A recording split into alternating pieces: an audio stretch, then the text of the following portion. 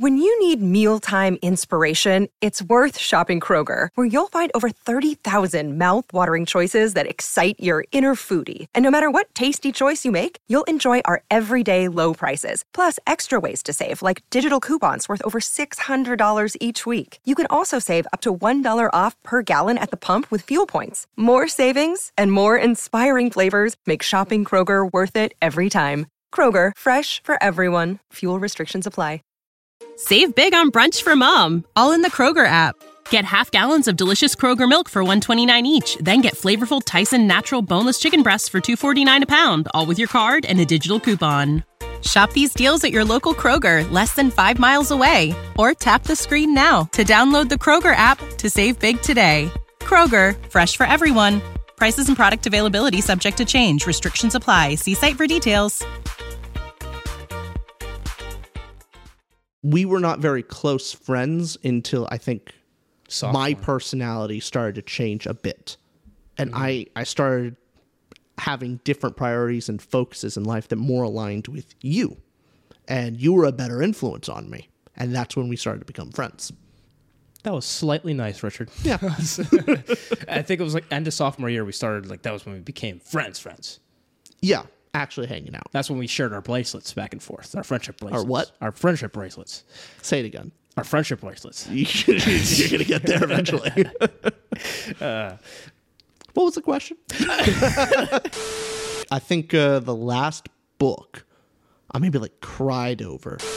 We're about to open Pandora's box, and you're going to wish we kept that box closed.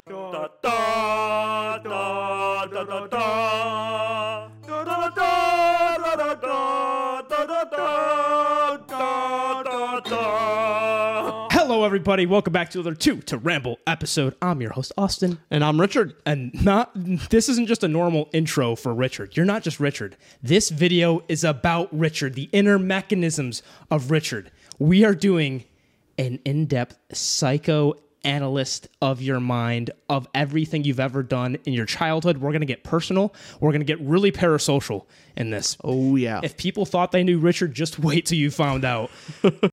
We're about to open Pandora's box, and you're going to wish we kept that box closed. Hey, if you've been complaining about our book reviews, here you go. This is a little bit of a, we've done a Q&A before. We're diving more into hey, who is Richard really? I'm curious. You're a closed wall sometimes to me. I love how you get to plan these things. That way you can make me do the more open, embarrassing thing, and you get to just stay back and edit video. Well, Rich, guess what? If this does well, we'll do my personality test, but we don't really want to go there. I see it. We're testing it on me. Yeah. I'm the test dummy. I understand. You're the guinea pig. I get it. So this personality test, if people aren't familiar, you know what the kids call this nowadays? It's called crack? Nope.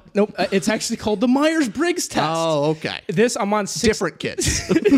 We hung out with different people. Different people. This is 16personalities.com, how this works if people aren't familiar. And you're familiar, right, Rich? You know this thing. Yeah. So you have a personality where you answer a bunch of different questions, and that's how we'll get to know Rich. And you come out with a 4-letter acronym, a 4-letter personality where it's you're extroverted or introverted, you're judging or thinking, and it explains what that is when your test results come. So I'm going to ask you question by question about you. Oh, wonderful. And here's how the test works, okay? Mm-hmm. There's a scale where you can either say you're neutral, which you don't say neutral a lot, but there's a neutral response in the middle, and then there's a slightly, moderately, or strongly agree, and a slightly, moderately, strongly disagree with the statement. So it's essentially a 7-point scale with a neutral and slightly, moderately, strongly on both sides. I get it. I'm following. Sometimes I don't get things that I'm explaining it like someone would explain to me. I like to really, really reduce things down. Oh, I understand. All right. So it looks like his personality is a bit aggressive today. We're gonna get diving into this, but right before that, even though this isn't a book review we're doing, if you want to join us and review books monthly, if you want to talk books monthly with us in our private Discord, we have a Patreon. Just costs quick, $50 a month. Join up. It's just all of your money every month. Actually, $75. We're raising the price. It's realistically, it's $10. The list of things to pay in order of importance is Go through it. Yep. To the Ramble Patreon. $100. Then your medical bills. Then your rent and food. And what do you think someone's doing something important while listening to you breaking down your personality? I hope so. I hope they're just keeping me in the background while they do dishes. And that way the really sad stuff in my life can just be glossed over. That's what I'm hoping for. Well, this first question's quite relevant to that, okay? Now, Rich, this is already starting off great. Mm-hmm. First question. You regularly make new friends. Is that true? Moderately. I'm between moderately and strongly disagree. Now, as one of your friends, I'm going to lean you towards strongly. Now, you get to decide. I'll put your option wherever you want. Here's the thing. I can be friendly with a lot of people. That's true. I'm plenty friendly to people. I don't make that many friends. New friends. No, not very often. Here's the thing. Your friends have all been there for years. Like, you picked your group. I'm real quick at dropping friends. Like, I'm real great at that. Like, I'll be friendly and then, like, cut, gone. Why do you think I made this business tie with us? I'm like, I'm next. I need to. Yeah, you can't leave. I can't leave anymore. There's been moments. Mm-hmm. So would you say strongly because it says making new friends? You've made your friend group and then you seem to have just locked onto that and never looked back. To your own detriment, probably. Yeah. Now, I did. There was a fork in the road in my life in college, and I made the wrong decision. Now, my question to you is: do you regret that? Do you wish you could make went and made new friends? What prevents you from doing that? Oh, I still look sometimes at my rich friends that I could have hung out with. Like they are now rich. They were focused, successful, driven. I could have gone that direction, and I would probably be making really good money in the big city, partying up, living with people. It would be great. Instead, I'm here. We'll make it that what we will. This was my worst video idea. Yeah. I don't like this. This is your idea. This ain't mine. Okay, so you strongly disagree. Strongly disagree. The second question. There's a lot of questions, so we're gonna dive really deep into here, okay? Okay. Here's the question. You spend a lot of your free time exploring various random topics that pique your interest. Moderately agree. Moderately agree. Okay. I mean, occasionally I go on just a tangent in my head and research. Like, many things in my life I'm fine just being willfully ignorant about. Yeah. And then occasionally I'm just going into the weeds. Oh, there's a week where you go, I'm going to be a whittler by Sunday. Yeah. It's fun. Yeah. Whittling's fun. But I think you find these different interests and then you just hammer them for a week. And then I'm done. Because you've gained the knowledge. You go, okay, that's been attained. I've now gained my knowledge pool. Yep. What's been the weirdest thing you've done for a short period of time that you just went, oh, that was a fad, a phase? Trying to learn the piccolo. See what I mean? I know the fingering of a flute. And I'm not good at flute, but I know how to play the notes. And I was like, oh, it should be easy to play piccolo because it would be great when I go on hikes and camping. Mm-hmm. Yeah. It's easier to carry a piccolo, so I can play a piccolo around the fire. It's much harder. Piccolo is very, very hard to play. You correctly answered that to your personality, then. That's a moderate agree. Is there any time when you've read a book and once you read a certain kind of book, and there's a topic in there, or it's the genre itself. Maybe not the genre. The Silmarillion. Yeah, there you go. Silmarillion, I spent a whole week just diving into different internet forums. I looked into the history of the Ents, probably too much. Then I went into the finding the history of Tolkien signed a certain Middle-earth map that was drawn up by I think he was about 16 at the time, but him and his friend did a very in-depth map of Middle-earth. Amazing job. And he was able to get it signed by Tolkien and actually sat and talked with him for a while. Mm-hmm. And in that map, there were several comments and notes that Tolkien wrote on there that are some from already referenced in his notes in the Silmarillion, but also some new stuff. So how much do you consider that stuff canon or not? And that was fun for me. And where is this map to begin with? The Sun posted on Quora or wherever they were. Yeah.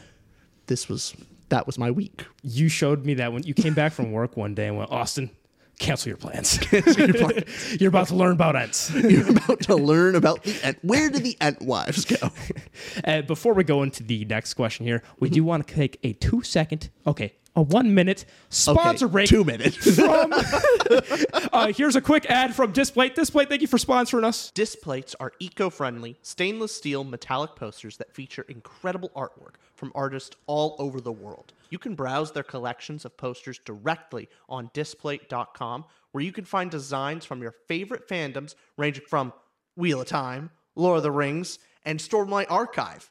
And yes, Austin, even Red Rising stuff. Oh, yeah. And once you found the art your heart desires, your poster is sent right to your doorstep. And check out how easy it is to put these up on your wall. It takes seconds. You simply open up your box from Displate, and each poster comes protected in a layer of premium plastic. Rich, that's normal plastic. Fine. Normal dinosaur plastic. Once you get to the art itself, each and every poster comes with a magnetic mounting system that takes just 4 simple steps to install. Step 1, peel the back paper off and stick the leaf on the wall. Press around to remove air bubbles. Step 2, peel the foil off the back of the magnet. Step 3, stick the magnet in the middle of the protective leaf and press hard for 20 seconds. And step 4, hang your displate. That's it. This is great because you can switch out your posters anytime you'd like without having to reinstall a thing. If you like what you see, Displate's offering our viewers 32% off if you use the code 2ToRamble at checkout. If you have 3 Displates in your cart at checkout, they're providing 38% off if you use the code 2ToRamble. Go ahead. Do it. Use code 2ToRamble for 32 to 38% off while supplies last. Well, okay.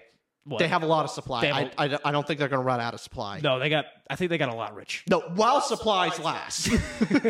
And we're back. Wow, wasn't that nice? It was really kind of them. That was a nice break as well to have an ad rather than learning about you. I think that was necessary. Yeah. They'll prefer to loop back to that one instead. They just rewatch the ad. It's more fun. All right, next question is, seeing other people cry can easily make you feel like you want to cry too. Strongly disagree. Yeah. So explain that. Give us some of your... if you see people cry, you do not feel the urge to cry. I have a strong aversion to seeing people cry. I just don't like it. It's not enjoyable. It makes me, harden up a little bit more.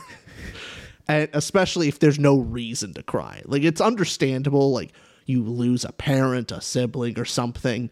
But crying over stupid crap is very aggravating to me. It makes me lose respect in them a little bit. Now, would you say that you have there been a moment where you know what? Let me ask this. When's the last time you cried, Richard? Depends on cry. Not cry laugh. Like a tear came down the eye of... Yes. And it was probably a book, wasn't it? Oh, yeah. It was probably a book. I think the last book I maybe cried over. Can I guess? Go ahead. Hyperion? That is one I cried at, but there's been another. There's a more recent one, really. Yeah, I think it was The Sword of Kaigen. Oh, yeah. I think I had a tear. A tear rolled down my face on that one. Now, I'm a book nerd. I love books, so I'm going to be the devil's advocate here. Say, hey, you said I don't like when people cry over stupid stuff. Some people out there, not us, would say, crying over books stupid, Rich. I never said I had to like myself. There are no hypocrites here. All right. I think it's cool. There is no loophole. All right. Fair answer. Fair enough. No, but it's mostly just a lack of control over a when you see someone crying over a situation, it typically means they have broken down and lost control. It's different, and it's more just a panic option of okay, stuff's going on, we need to fix the problem rather than cry about it. That's sometimes crying is the wrong reaction to a thing. And that is uncomfortable. It's not, you think sometimes more often than not.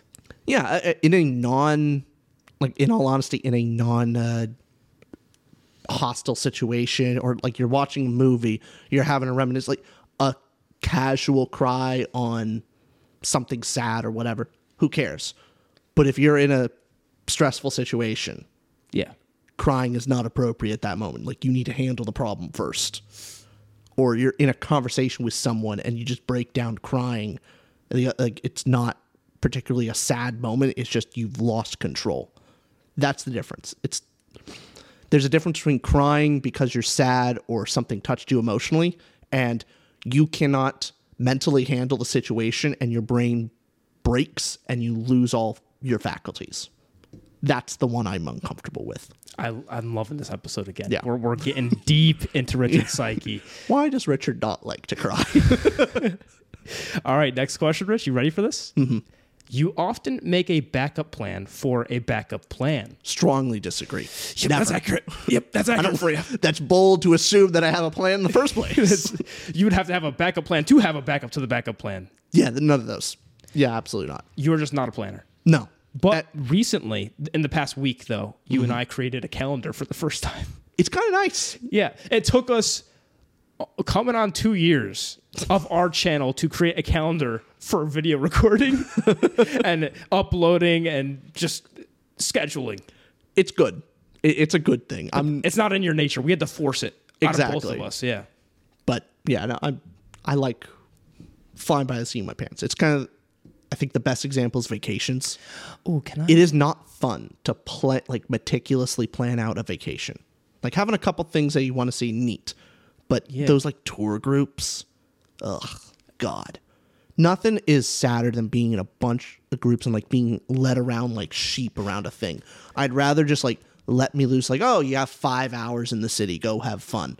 It's great. Find a weird cafe. Find a tiny book nook in a back alley corner, and you find a neat book by Mark Twain. That's fun. Yeah. That's a fun time. You know, that's what's strange, because when we were in Iceland, the touristy stuff was the worst part. It was. Almost always the touristy stuff is the worst part. And then we found that cool bookstore with the band. That was fun. Unplanned. And shout out to Cafe Loki. Remember Cafe Loki? Ooh, The dessert there. Phenomenal. The shark. Oh, what a time. What a time. I'm changing. This is my personality test. Yeah. I love it. But yes, no to backup plans. Strongly disagree. Strongly disagree. Okay. Here's your next one. Okay. I know you. I know where you're going to answer. I love it. You usually stay calm even under a lot of pressure. I mean, moderately agree. Yes. For the most part. I was gonna say, yeah, I agree with you. I mean, I'm not a complete... Hold on. By the way, viewers, I'm going to push back if I disagree. Like if I say, you're not like that. So far, you're being accurate. Yeah. No, I mean, there's been situations I'm not complete stoic or anything. I'm not there yet. You're a wannabe stoic. I'm not a stone. I'm not like just this rock yet. I will harden my heart in life to one day get there. But today is not that day. It is true that you said this before as well, that you kind of are a conglomeration of your 5 closest friends. Yeah. Personality-wise. Do you think that's true for you? And the reason that you think some things and you act certain ways is that, I'm just I'm the median of these 5 people. Not exactly, but generally. I think it's a combination of you influence your friends, but also your personalities attract certain other personalities that we wouldn't hang out. Like all of our friends wouldn't hang out together if we weren't at some level kind of similar. Mm-hmm. So that's how it starts. Yeah, exactly. You and I met via my roommates in freshman year of college. And thing is, I don't think we were not very close friends until I think my personality started to change a bit. And I started having different priorities and focuses in life that more aligned with you. And you were a better influence on me. And that's when we started to become friends. That was slightly nice, Richard. Yeah. I think it was like end of sophomore year we started, like that was when we became friends. Yeah, actually hanging out. That's when we shared our bracelets back and forth, our friendship bracelets. Our what? Our friendship bracelets. Say it again. Our friendship bracelets. You're going to get there eventually. What was the question? It was usually stay calm even under, so moderately agree. Yeah. Now here's this one. This is the last one on the page, then it goes into the next section of questions, all right? At social events, you rarely try to introduce yourself to new people and mostly talk to the ones you already know. Slightly disagree. Or moderately. I would say moderately. Can I push you to moderately? Yeah. Generally, I'm fine with talking to new people. Which is interesting because the other question of do you regularly make new friends? You don't, right? I'm not saying this is a bad thing. You don't regularly make new friends, but when you're in a social situation, you will talk to new people, but it's like, oh, talk to them. There. Yeah. I'll see them 10 years from now. Yeah, generally. But you have these new conversations with a bunch of people. I always see you at the corner of I always see you talking to somebody new. I'm not particularly uncomfortable talking to new people. Yeah. It's just I don't make those people my friends very often. I've noticed you like to test your theories with people. Yes. You like to test your opinions and just be like, this is a person's who I've never talked before, a complete different knowledge set. Let me pick their brain and yell at them. not yell at them like you do. You have a lot of deep conversations with new people. Yeah, I mean, the only way to see if your opinions are correct is to test it out on people. Yeah. Because, I mean, if you're living in your own little bubble, you're not going to figure things out.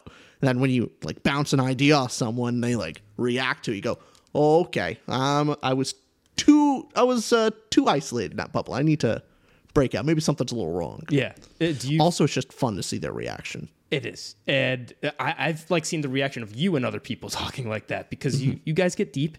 And would you say that when you're in a conversation, do you go is book the first thing that comes to mind? Just for the viewers out there, is like all you talk about is books? Is that who Richard is?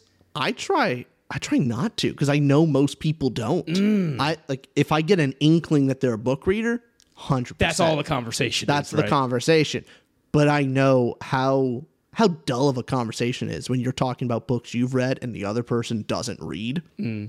That's not a very fun conversation. And so you just try and meet the person where they're at and ask a bunch of questions. I think one of the backbones of this podcast is that a lot of people in real life, not only is there not a ton of book readers, a ton of people read. It's not like in your personal circle, everybody reads. And not just that, how many in your personal circle are fantasy sci-fi readers? When you niche it down, that's where it gets like, oh, yeah, these people online talk about books that I'm into. So I think the same is true when you go out into a party, or not even party, just normal situation at work. How many of your colleagues read, and not just read, but then read fantasy? Whole Zippo Hippo.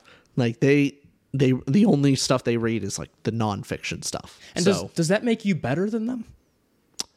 They're better at their jobs than I am. So that was a leading question. I mean, yeah, you're right. People yeah. All right. This next question is, we're 10% through the test, by the way. Oh, that wonderful. This next question is, you prefer to completely finish one project before starting another? Strongly disagree. Yeah, that's. Do you think that's a positive or that's a flaw? That's a flaw. It means you multitask. Yeah, instead of whole-assing one thing, I half-ass two things. Now, that would combine. But when you work on something, though, you kind of just do it in one day. Like, you spend the day focused on that thing. But those are only in spurts. Yeah. So, generally, you're kind of just all over the place.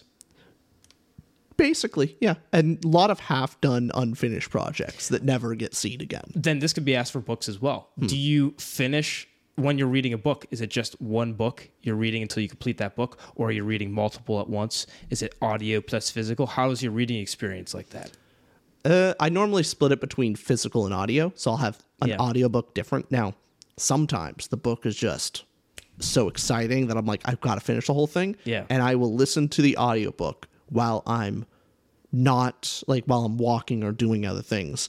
And then as soon as I'm able to sit down, I pull up the physical book and then I read that. And then when I get up, back to audiobook. And so I will have a full 10-hour day of reading. Yeah. If I can manage it on a weekend or whatever. That is some books. Or during your workday, hence why your coworkers are generally better than exactly. It goes full circle. Yeah. This channel is a negative impact on my work. All right, this next question, I think we know where this is going. You are very sentimental. No. Is that a strong disagree, or is it a moderate? What do you think? Because you got some sentiment. If you can cry during book scenes, that's sentimental. Is that, or I was thinking of it do you have stuff that you hold on to? Oh, okay. Let's. I'll be honest. I have this is the definition. Okay, it's of or prompted by feelings of tenderness, sadness, or nostalgia. So if we're using that broad, moderately disagree then. Okay, moderate. I mean, it's there. Do you ever feel intense nostalgia? No, not really. Never? I guess I do, but I just don't think of it very often. Not often enough for it to be a character trait. I guess so. This next one, this question is, you like to use organizing tools like schedules and lists. Strongly disagree. But okay, this past week it's been fun. It's been fun actually having a schedule and calendar, but I almost never stick to it. And also, it says, do you like to use them? Yeah, so moderately disagree. Okay, moderately. Yeah. Does this have to do with your whole planning thing as well? So you don't like to plan, you also don't like to schedule and list things. Here's the thing. I think I generally like the idea of them. I just never seem to stick to it. So I clearly must not like it enough to stick to it. Yeah. So. Can I make a comparison? You and Darrow of Lycos are very similar. I feel a big butt coming along. No, I'm saying you and Darrow of Lycos both don't like to plan things, generally speaking. I thought he planned stuff. He's more rash with things, though. Think about it. He kind of just goes haul asses. He does. He does plan stuff as well. And then the plot works out in his favor. Except for you. Yeah. So, I guess you're not like Darrow. No, the plot does not work in my favor. This next question or statement is, even a small mistake can cause you to doubt your overall abilities and knowledge. Now, here's the thing. Can you doubt your abilities and knowledge if you don't think you have it in the first place? Like, how to doubt it, you have to start from somewhere. And like, you have to first believe you have abilities and knowledge, and then doubt whether that's true or not. If you're already at the floor and you go, oh no, I know I'm not shit. I know I'm a dum-dum. Can you, like, I don't doubt that I am a dum-dum. I understand exactly where I am. So let me ask you a serious question then about this, okay? Do you consider yourself very knowledgeable or not? You know, would you consider yourself an expert? No.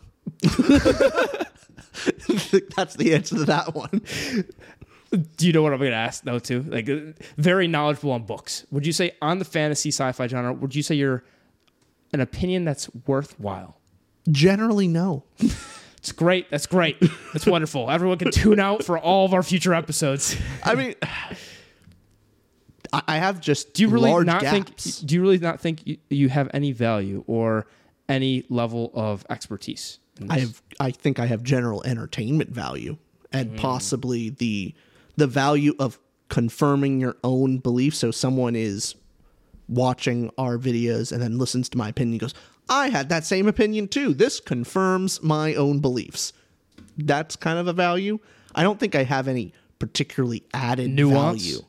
Yeah, no, I can see some stuff, but I don't think I'm adding anything particularly new to the conversation. I think you've added some nuance in books we've discussed. Maybe. Okay, I think we talked about Mort, and there was something I thought of. Though I don't know if that's even new. That could be a thing that's been around. But if you thought of it, I guess it was new to me. All thoughts are new to me. So then, when even a small mistake can cause you to doubt your overall abilities and knowledge, how would you say neutral because you don't know how to answer that? Whether it's, I guess, slightly disagree. I'm not really put off by, like, if I fail at something, it's fine. Fair answer. I'm positive that I can eventually figure it out. We'll do slightly disagree for that. Okay. Sure. This next statement is, you feel comfortable just walking up to someone you find interesting and striking up a conversation. Similar moderately agree. Yeah, moderately agree because, as you said, if you go into a new situation, you want to pick their brain. Yeah. Yeah. So then this next one is, you are not too interested in discussing various interpretations and analysis of creative works.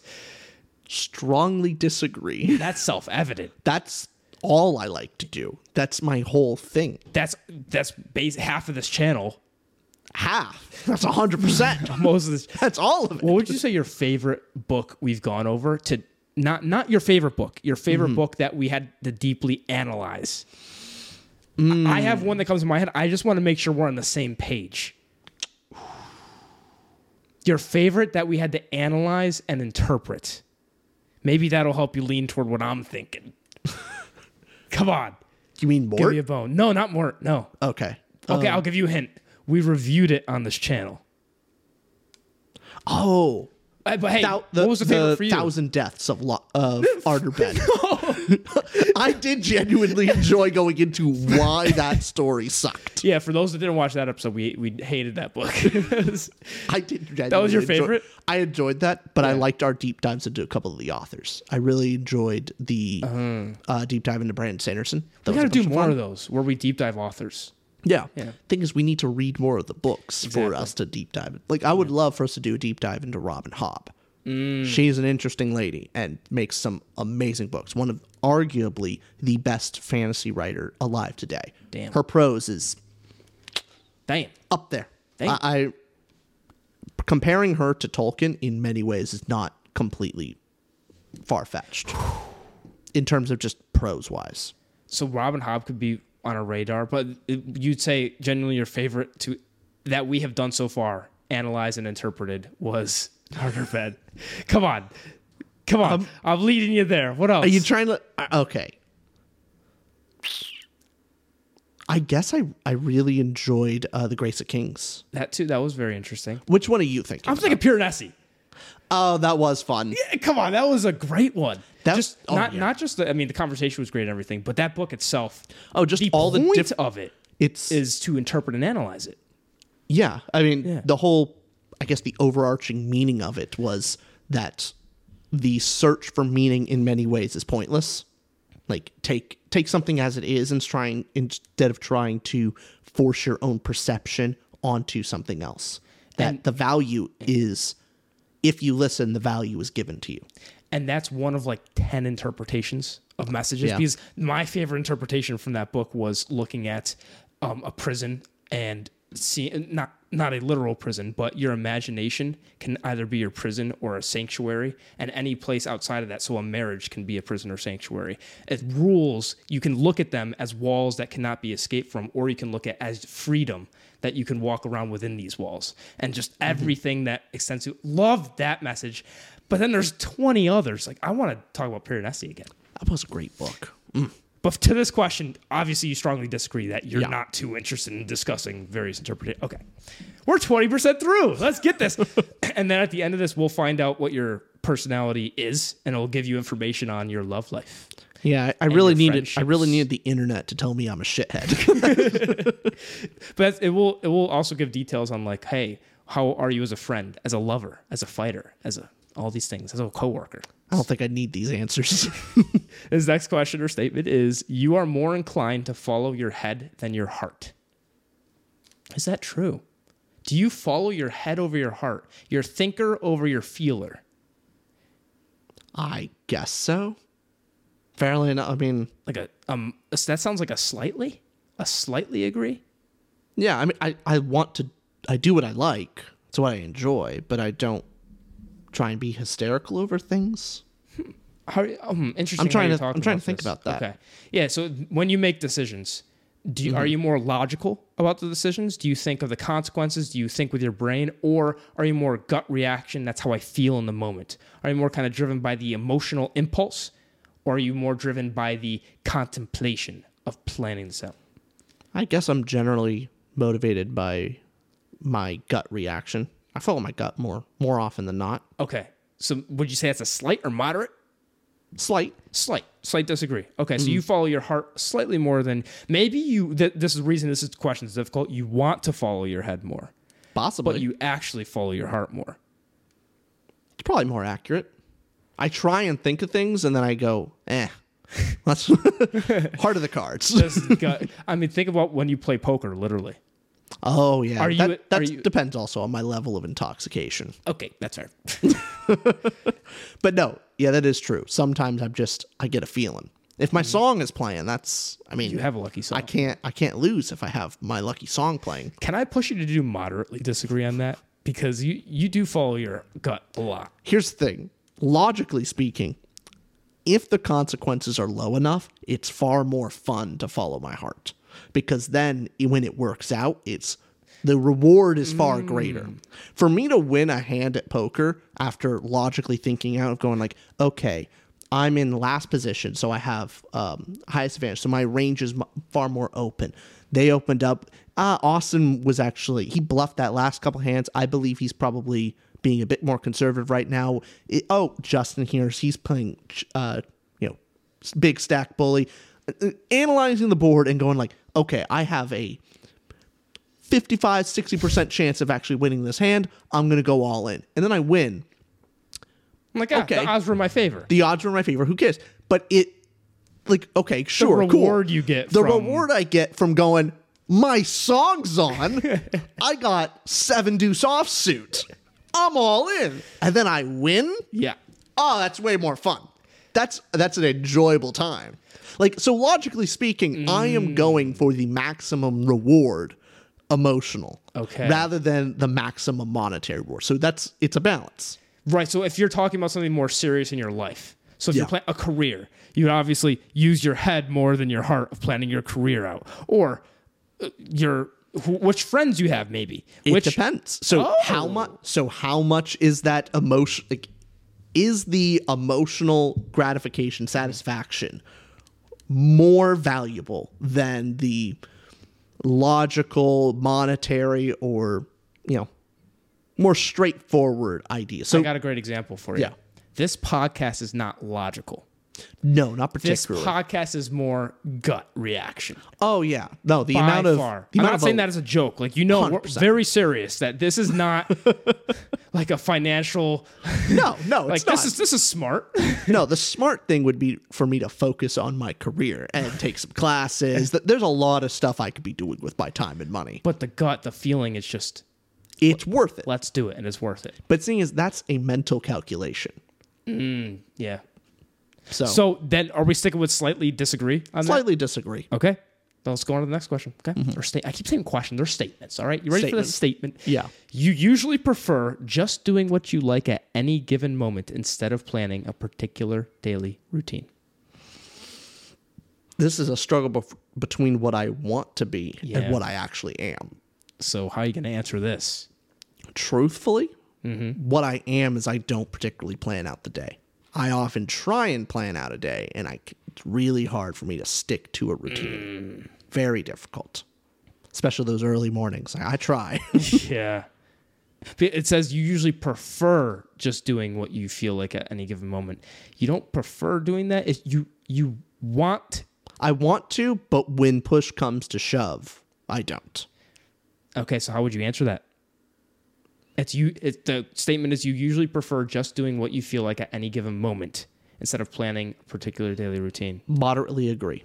Moderately agree. Okay. Because that's what you actually do. Yep. But can't be strongly because you want to push yourself toward a disagree. The difference between belief and conviction. There you go. Next one is you rarely worry about whether you make a good impression on people you meet. I have a thought here if you need help coaxing your... Slightly agree. Oh, really? Yeah. Really? That's the first one I didn't know that. What do you mean? Huh. I guess I care a bit, or maybe slightly disagree. I don't know. No. Do your honest opinion. So you think slightly agree? Yeah. Often don't, but I mean, I care enough. It'd be very inconvenient if people hate me. That's real annoying. That's your first thought. That's just inconvenient. It is. Can you oh God. I enjoy going to my office because generally the office people like me well enough. At the very least, they're not rude to my face. So I haven't pissed them off to a significant degree. Yeah. It would be very inconvenient if that was otherwise. So slightly agree. Yeah. You do worry and concern because it would change how you feel going into social interactions. Yeah. Okay. I don't think I'm ever going to... I generally don't portray myself in a false light just to get people to like me. Yeah. But it's either I'm tactful. I'm either truthful or I'm quiet. I'm not going to outright lie. But truth can also, and coming from you, your truth can also be tactful. Sure. Saying the truth doesn't mean you have to be rude and inconsiderate. You can be true with still being caring and understanding. Perception matters far more than the actual truth. Reality. How you get a point across is equally or more important than the point that you had to make in the first place. Because you make a point the wrong way, and people will take it a certain way, and then they just won't listen to you. They won't see you as someone worth listening to you, because they'll have more resentment than they will respect. Yeah, it's generally in a disagreement, you're not trying to get them to change their mind in that moment. You're almost never going to. And also you don't want them to hate you.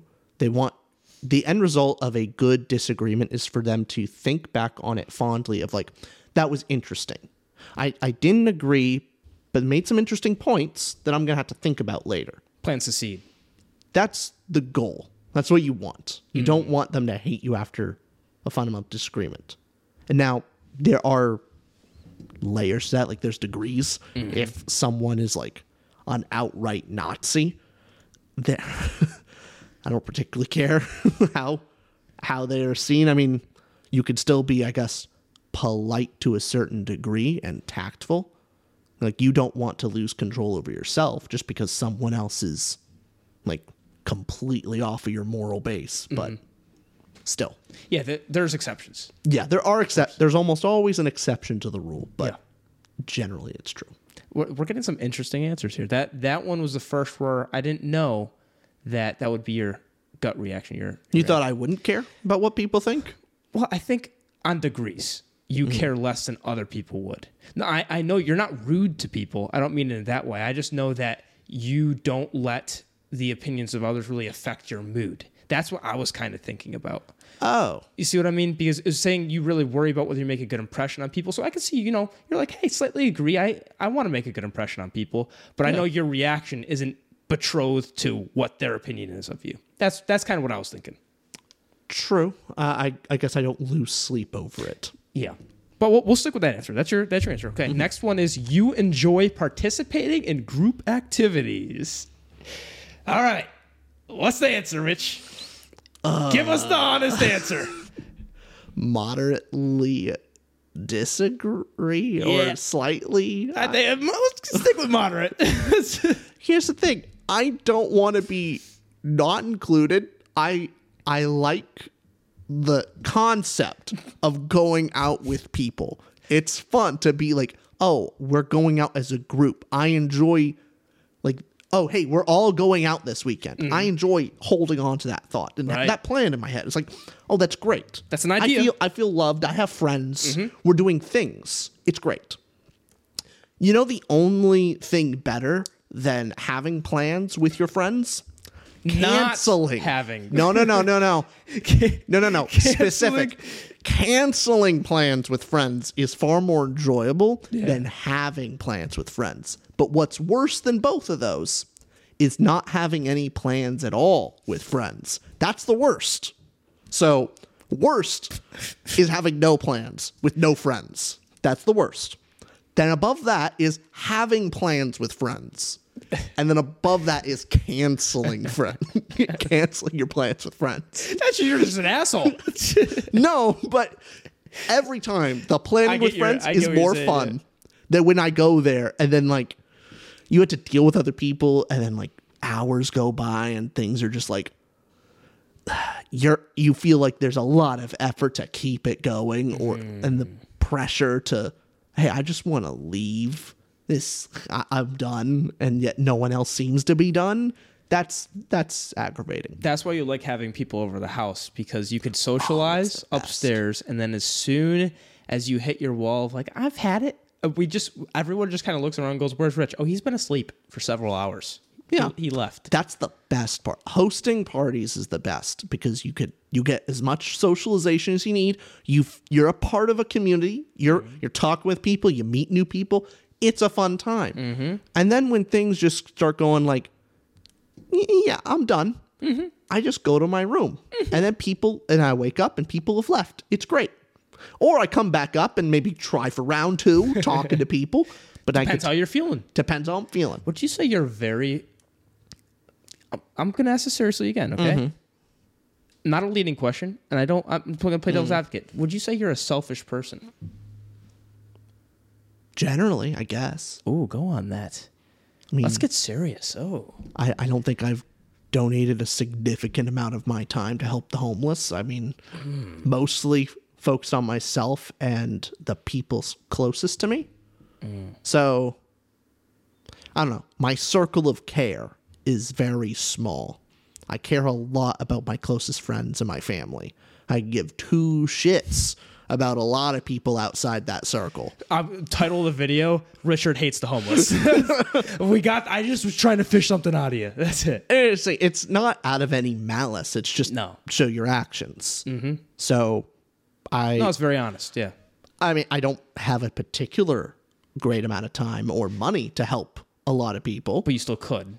I could. If it was a higher priority of mine, I would. Yes. But it clearly isn't. And I'm putting you in the hot seat. Of course, I have the same answer as you.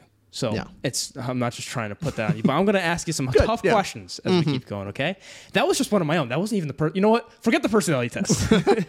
This next one is, here you go. You like books and movies that make you come up with your own interpretation of the ending. Strongly agree. Yes. It's my favorite thing. Yes. It's the only thing I like. I love a book or movie that makes me think about the what ifs and, what about this? What about that? I love the ending of Hyperion. I love the, Neuromancer.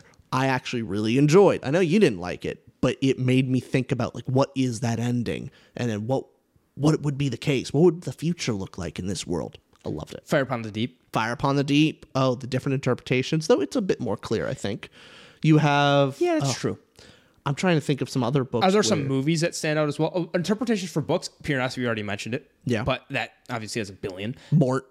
Mort's great. All of Discworld is constantly me thinking like, what about this and what about that? Which I think, I'm going to let all the viewers know this. We've had this small discussion beforehand.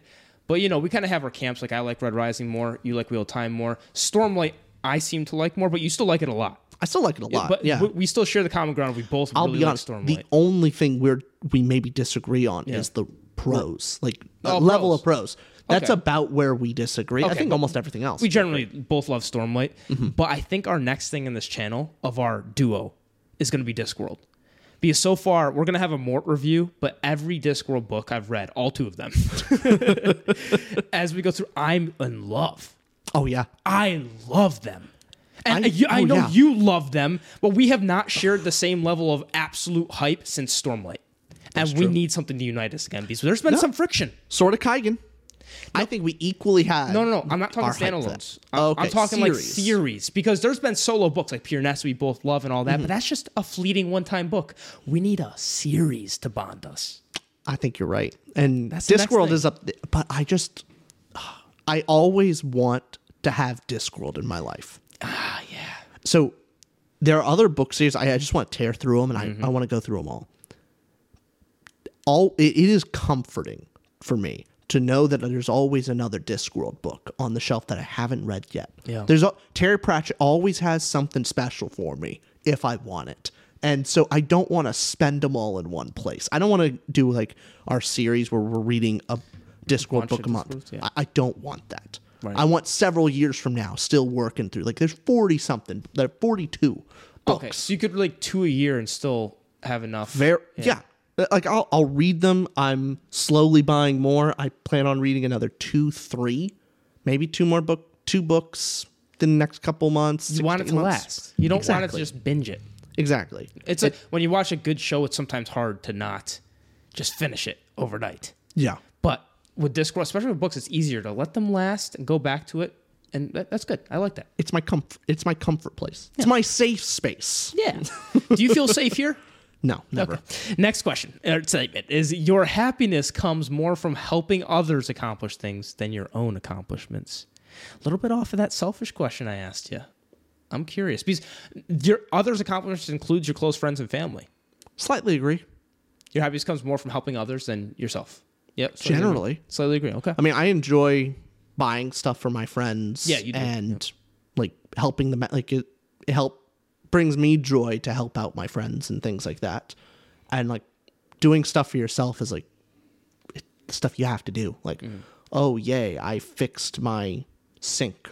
Who cares? The sink needed to be fixed and I got it fixed. Whoop-de-doo. Give myself a pat on the back. No.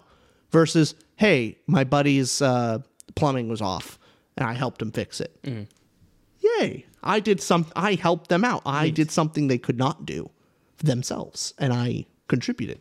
That is joy. That's a good answer, Rich. I'm getting the feel. So we're 30% through. We're still going. And I'm curious now. There's this weird feeling, right? Where if you're revealing a lot about yourself, of course. Yeah. If you meet somebody on the street, because you've met several patrons. Yeah. We met up with a patron. We had a brunch, or not brunch, like a late night brunch at a diner. It was really cool. Dan, shout out. Mm-hmm. But you walk into them, and sometimes you've had conversations where they say things about you that you're like, how do you know that? They're like, oh, the video. It's weird. Is it strange to just go, wait, a lot of my thoughts and opinions are on the internet, and people know me that I don't know? There was a couple awkward moments. Shout out to Foxy. How you doing? Where Picture Foxy. Thank you, Foxy. Yeah. Where I was talking about a book or something. Mm-hmm. And, this is the first time I'm meeting her. And we're chatting. And I bring up, she's like, oh, yeah, I know. I'm like, how do you know this? In my head, I'm going like, this is the first time I've met you in person. And so that's weird to think that she already knows the thought, and it's like, oh yeah, that was in some video, and like I was like, oh, okay, yeah. And it came up later. Like I was telling some nugget, some story of like something that happened. It's like, oh yeah, I remember. And like, it's weird. So she's calling you a bot. You're a bot. Yeah, it's odd to have that. Yeah. One person know more about you than you know about them, and it's that parasocial relationship. I mean, it's not a like, oh, it's terrible. It's just like, it's just interesting. It is interesting. Yeah. I have not. You're not complaining. No, I'm not complaining. It's just an interesting thing. Yeah. And it's an odd thing to experience. So let's make you more uncomfortable, okay? Wonderful. This next one is, you are interested in so many things that you find it difficult to choose what to try next. Strongly agree. Strongly. So give an example of that. Where have you seen that's true? I like boxing quite a bit. I don't have time for boxing. I would still be boxing if I had the time, but I can't box and weightlift and go to work and try and pull some extra hours at work and on top podcast reading. What else? I like to cook. I've had to kind of like shelf that off. Like I like cooking interesting things, but I don't have time to go into the recipes. And like I used to do far more cooking research. I would watch a bunch of cooking videos and do all that. I now don't have time for that. I have to cook things I know, which is not as fun of learning how to cook new dishes. Do you feel so clamped with your time? Generally. And then I waste the time. But then you have some free time, right? No, I have free time. Yeah? It's that my brain is addicted to YouTube, social media, and other little things that it sucks away the little time I have remaining, and I could have more. Is it time to say delete? Delete YouTube. Comment down below. Listen, that last rant we did in the ranking video, it's totally true. It is. Yeah, we are hypocrites. Yeah, like you have other things that you should be doing, and you should do them. Don't listen to us. This is a waste of your time. In general. Listen, if you guys really appreciate our channel, we'll see a huge drop off in viewership at this point in the video. At this point, we should see just tank. We'll look at that and saying, darn. We'll feel really shitty, our channel, our viewership, we're losing our... Rich said he doesn't cry much. He'll cry. I'll cry. But then, a little bit, I'll be thinking, you know what? All those people went out and did something productive or actually meaningful in that time. Yeah. So if you do click off this video, in that remaining time of the video, do something good. Do something like comment what actually meaningful thing that you decide to do instead of watching our video. And tell us something, that you do today. Come back to this and be like, this is what I did. Mm-hmm. That's a good one. Yeah. Here's the next one, Rich. No one's listening now. You are prone to worrying that things will take a turn for the worse. Never been diagnosed with it, but probably when I was closer to having depression or depressive, whatever it may be, like that is clearly like a correlating fact of when I'm more sad and depressed, I thought everything was going wrong and could go wrong, versus when I'm generally happier, I'm not thinking that way. So what would you say your answer would be now? Now, I mean, I'm thinking things are going well. Like I'm not super negative on things. So what's the scale? You're prone to worrying, so it would be you disagree. Moderately disagree. Yeah, because you still have some concern for the future. And Sure, of course, you're normal. Yeah, I'm not a robot. Yeah, you're not. Yeah, you're not an NPC. Is what we're getting at. Mm-hmm. This next one, you avoid leadership roles in group settings. Strongly disagree. Huh. I got to push back. This is my first pushback for you. I think this is a dead neutral for you. This is your first neutral. You explain your reasoning, but go ahead. Explain your reasoning. When I am in a group setting, I think this is more emblematic of the groups that I'm in. Yeah. There tends to be a lot of indecision and questions of what are we going to do, and I get very annoyed with that there's no one taking a lead and like, we're going here, executive decision, let's go. Yeah. And so I often take that, and I just tell everyone, okay, we're going this way now. Well, here's the thing. Generally, you do that, but if someone else, like you, I don't think you'll be the first to jump up and do it. If someone takes leadership, you're like, all right, that's the plan. Oh, it's great. Planning a trip, like Justin plans a trip, or one of our roommates, you're like, oh, let's go. You planned it. Yeah. Tell me what to do. I am perfectly happy with someone else taking the lead. But if no one takes the lead, then you will do the. So would you say that's a strong disagree? It's saying you avoid leadership roles. So it's not that you avoid it, but I don't think you're the first one to step up. Thing is, I guess, but how I see that question is never. Oh, okay. So you're taking you never take it. You're afraid of because you're afraid that when you are in a leadership position or role, that people are questioning you and people will judge you, and then you don't like that. So strong. I don't mind. That's fair. Strong disagree then. Mm-hmm. All right. Yeah, because you don't avoid it. No. Right. I don't like it. I'm happy with not being there, but I'm not going to avoid it if it happens.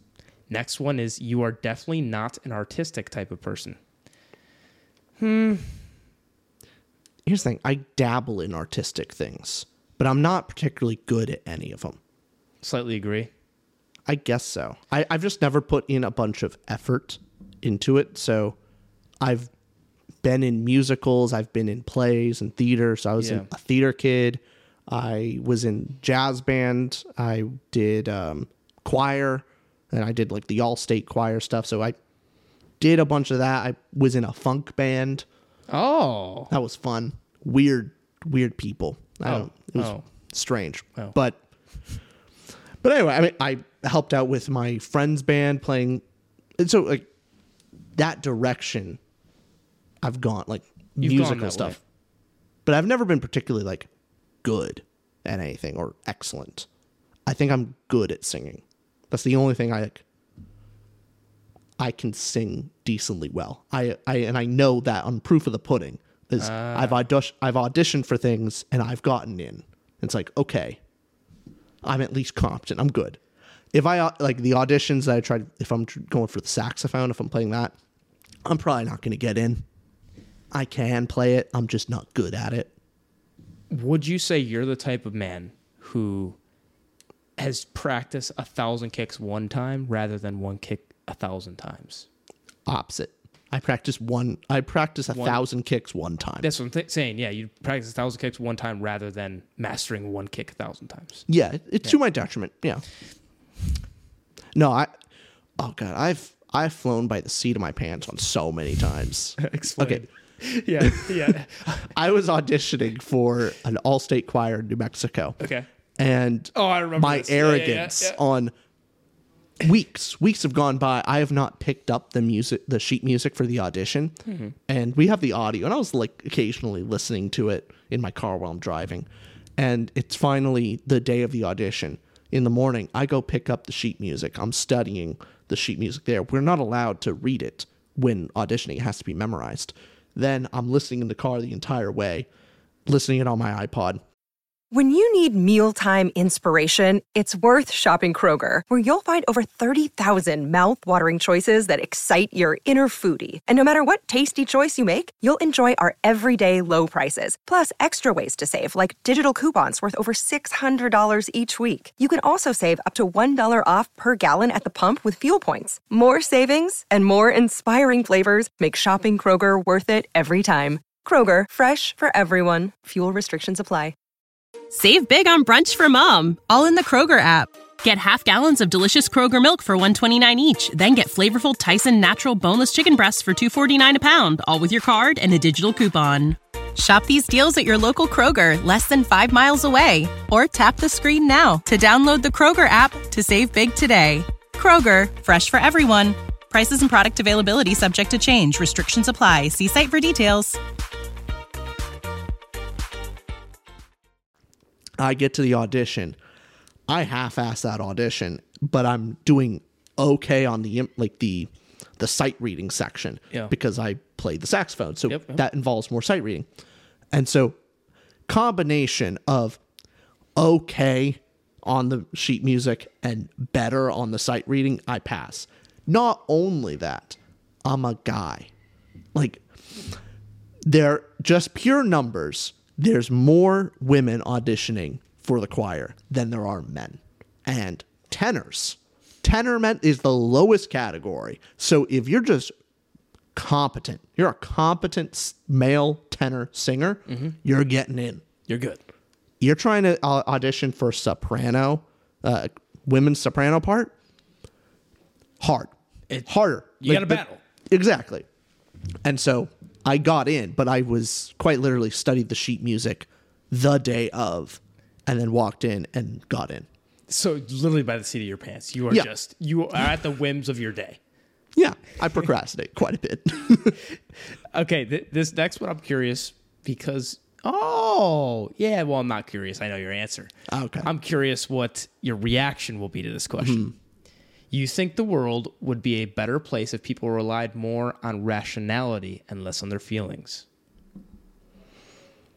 Slightly agree. Slightly. Oh, why slightly? Oh, are we going to get into some morality talk here?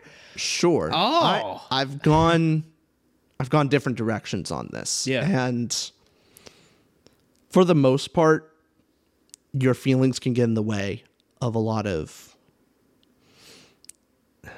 correct decisions. So of course, like, you should probably think about your life a bit more. But there's a lot of people that only follow the rules and will end up being quite sad because they only did what they were supposed to do. And ultimately they did it for the wrong reasons. That you kind of need to feel what you're doing is right, not just know it. So following a career path because you think it's the right way, the right direction, is not the same as going in a career that you feel is right. It's kind of the same direction of, I'm a big fan of beauty for beauty's sake. It annoys me with modern architecture that it's so ugly and efficient. I hate it. I hate modern architecture. It sucks. Where you look at ancient architecture where it was built purely for beauty's sake. Very inefficient. Arguably, a lot of bodies went into being made. A lot of human death and suffering went into making beautiful things. But damn, is it beautiful. And there's a value in beauty itself, not for efficiency's sake. I don't know. It's kind of my thought on it. So would you say then beauty comes at the cost of death and suffering? Yeah. Okay. All good things come from suffering. You're not wrong there.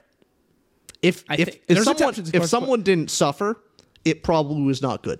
It is true that the harder things are to obtain, the more difficult and the more quote unquote suffering. We don't mean like literally dying when using the word suffering, but the harder something is to attain, the more valuable it is. Yeah. And the more appreciable it is. So when you're looking at something like modern art versus something beautiful, some cathedral, the Sistine Chapel, the Hagia Sophia, things that you could never do, things that are admirable because it was difficult and you could see versus modern art. You're like, that's just efficient and square. And what is that? The best argument for why modern art is terrible and sucks is if your visual medium art piece requires an essay for you to appreciate it, it failed. A visual medium of art has to have value in purely the visual. Now you can go into an essay and like learn more about it, of like, oh, it heightens the piece. But if you need it to make it actually significant. So art student friend of mine talked about how there's this one artist, more modern artist, that has a studio every year. And in a particular corner of his studio, he always put up a representation of the heavens, of the ethereal, God, whatever. And in one year, he had a painting where it was a white square in a black canvas. Mm-hmm.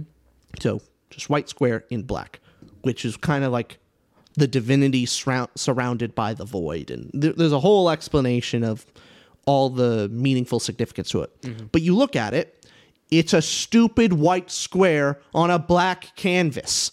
It's pointless. It has no visual value. The only value in this entire painting is its setting, and you have to add so much context and writing to make a piece of art meaningful.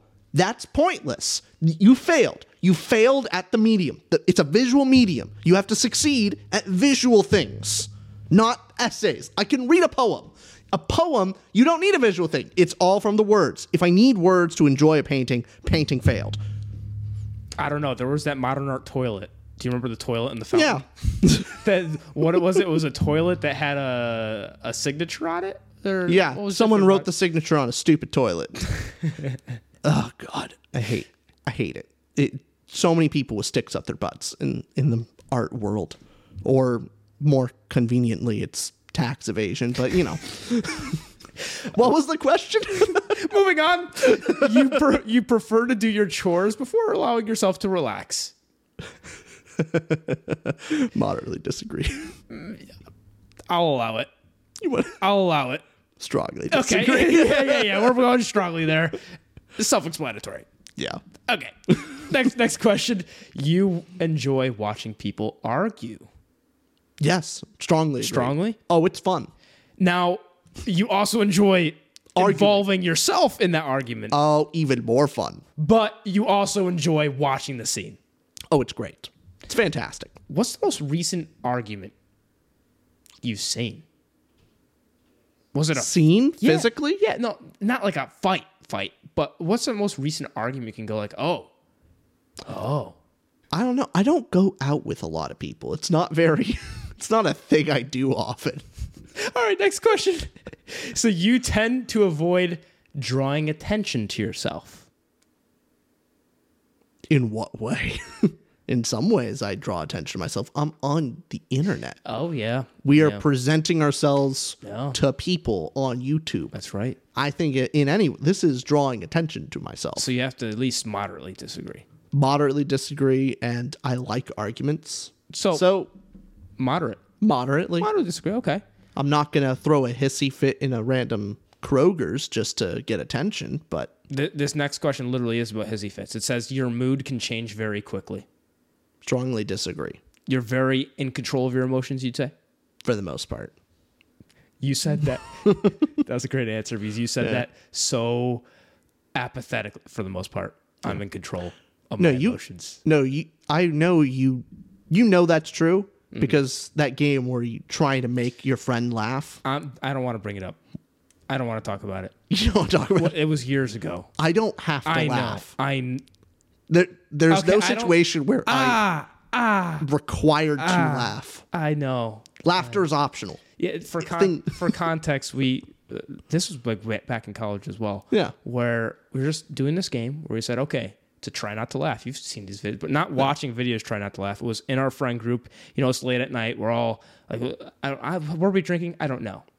Drinking or not, we were all it was late at night, and we're like, who knows, 2 a.m., where everyone's in a laughing mood as well. Mm-hmm. And so it's like, all right, whoever gets a chance, we also have to make people laugh. So we try to make Justin laugh, get him right away. Try to make me laugh, get me right away. You say something stupid, whatever. And we look up jokes on the internet, whatever, and punchlines, blah, blah, blah, or watch a quick video.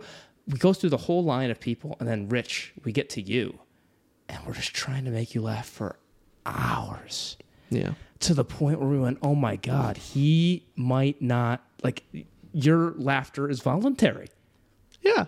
Like, if you can turn it on and off is a thing. Like, you'll laugh at something funny, but that's because your laughter mode's constantly on. But at a click of a button, you could click it off, just like, you remember that Brandon Sanderson is your God article? Yeah. Where he was saying Brandon Sanderson can't feel pain?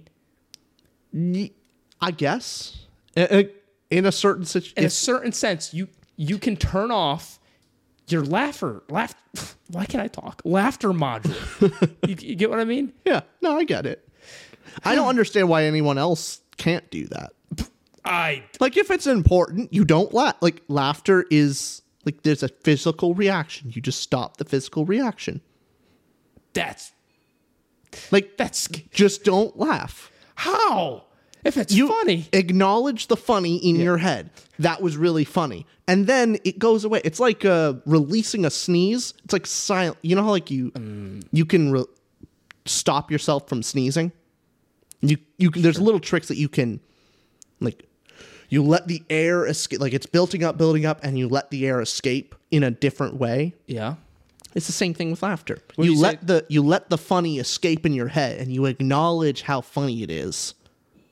But then the release is gone. It's not built up. Got it. So it's like blinking. You naturally blink. Your laughing's always on. But then when you think about laughing or you think about blinking, you can turn the autonomy into more control. Yeah, exactly. I mean, for the most part, I think that's autonomous. Yeah. Similar things apply to most situations. Like, if there's a stressful situation, like, there's the default mode of existence, and then when you have to focus on something of, like, okay, now is not the time to be emotional about something. Now is not the time to get angry. It is just time to calmly analyze something and move forward, and not let your body kind of make decisions for you. Okay. Next question is, you lose patience with people who are not as efficient as you. Is that true? Do you get impatient? Moderately agree. Moderately agree. Okay. I mean, I'm not very efficient myself, and so if someone's worse than me, that's a low bar. Right? I'm not saying I'm great or anything. It's like, if you're worse than me, it's pretty bad. That's rough. Next one is, you often end up doing things at the last possible moment. Strongly agree, as discussed. Yeah. And you have always been fascinated by the question of what, if anything, happens after death. We're going to stick on this question for a minute. Strongly agree. Yeah, you have. Now, Rich, how about you go ahead and share with us, what do you think happens after we die? I have no idea. That's ultimately the thing, is it's a mixed bag of, logically speaking, I don't think there's an afterlife. There hasn't been significant evidence presented to me that there is a God. However, caveat, I do think there is something fundamentally wrong with the idea that morality is completely subjective. Because some things are right, some things are wrong, regardless of who says what. But for there to be objective morality, there needs to be a higher power. It can't be us. That's the nature of it. So that's a conflicting belief in my own heart. And maybe part of it, to reference earlier in the video, when you were saying, hey, generally, if you're more selfish and you care about you and those closest to you, if you believed in a God, maybe you would have that more care toward other random people. Yeah, possibly. Maybe there would be more of it. And I'm treading lightly with not giving any of my thoughts, because that's a different video. But you would say your lack of belief in a God, does that correlate with some things with your personality and how you act? It has to, right? 100%. What would you say the primary thing it does affect? Because was it true that you want to believe as well? Sorry for asking multiple questions there. Sure. But do you want to believe in God? I want to. I think my life would be better if I did. And then how does it affect you that you currently don't? if you do not believe in whatever particular God, then every person has some type of higher power, and every person puts something on a pedestal that is above them. There are hierarchies. It's a hierarchy of values, and you either have God there, or you have something else, or at worst, you have yourself, and you are your own God. And that's probably the worst case scenarios, because there being nothing above you and you have complete autonomy and freedom of yourself, it leads to ultimately very, very selfish decisions, and you often make very stupid decisions. And you make them because you are not trustworthy. You're not trustworthy to pick the right decision, even if it's for your own life. It's kind of like is consent the only thing that matters in a decision? I personally don't believe so. Consent's necessary, but it's not. Would it's you not say also solely things like required. intent and the well-being of the person and XYZ? Exactly. There's So several things. When you think of what's moral and what's not moral. Right? If I am my own higher power, if I worship myself, then the only thing required for me to do something or not do something is, do I consent for myself to do something? That's basically it. It's basically you do whatever you want. And that doesn't really take into account your own well-being. Not necessarily. So you build on top of this that I have acknowledged that I'm a dum-dum, and that there have been much smarter people before me that have believed in God.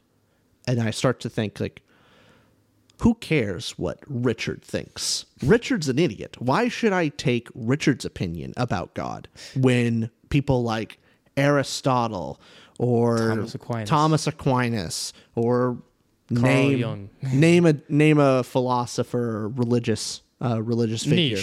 Nietzsche. Well, the reason I bring up Nietzsche as well is because your whole point of the hierarchy there, Nietzsche was saying God is dead.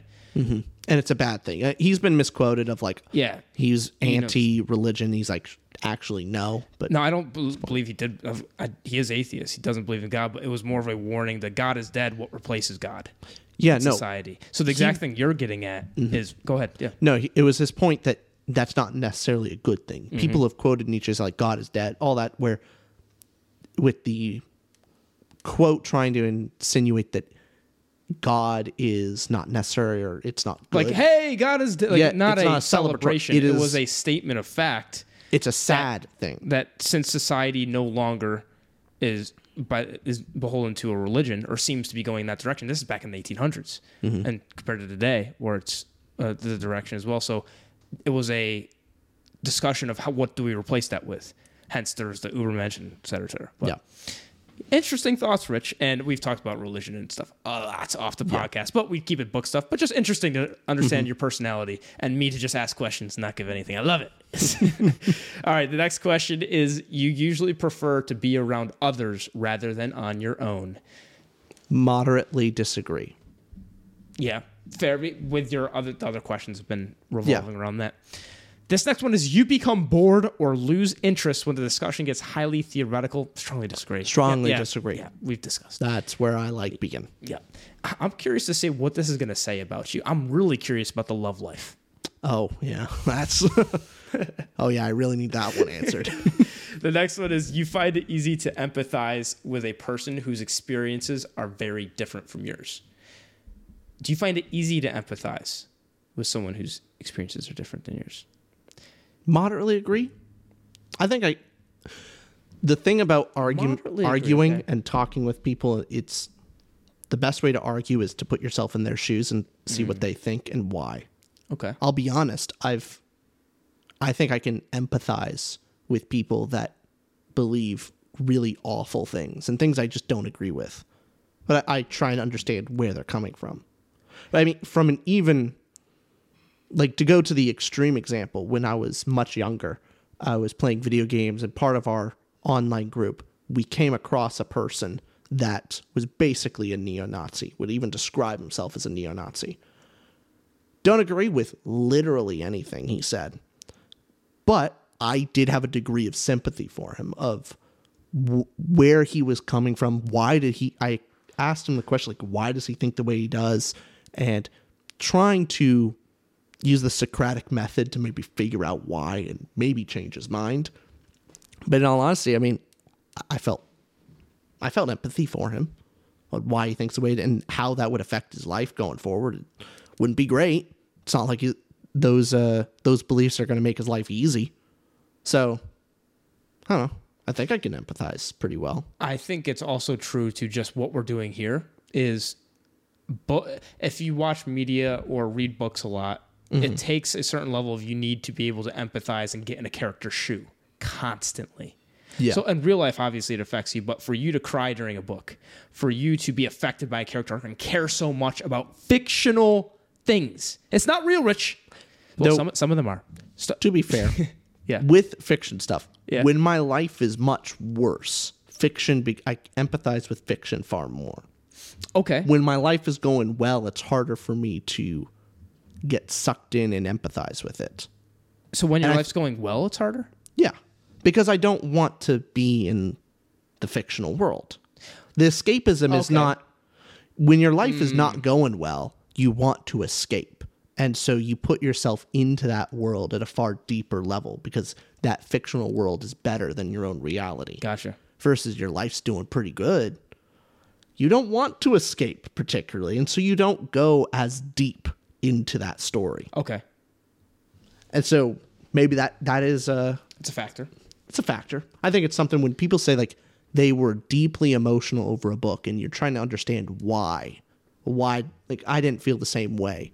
It's possible that their life is in such a position that book touched something deeper than their own personal life. Right.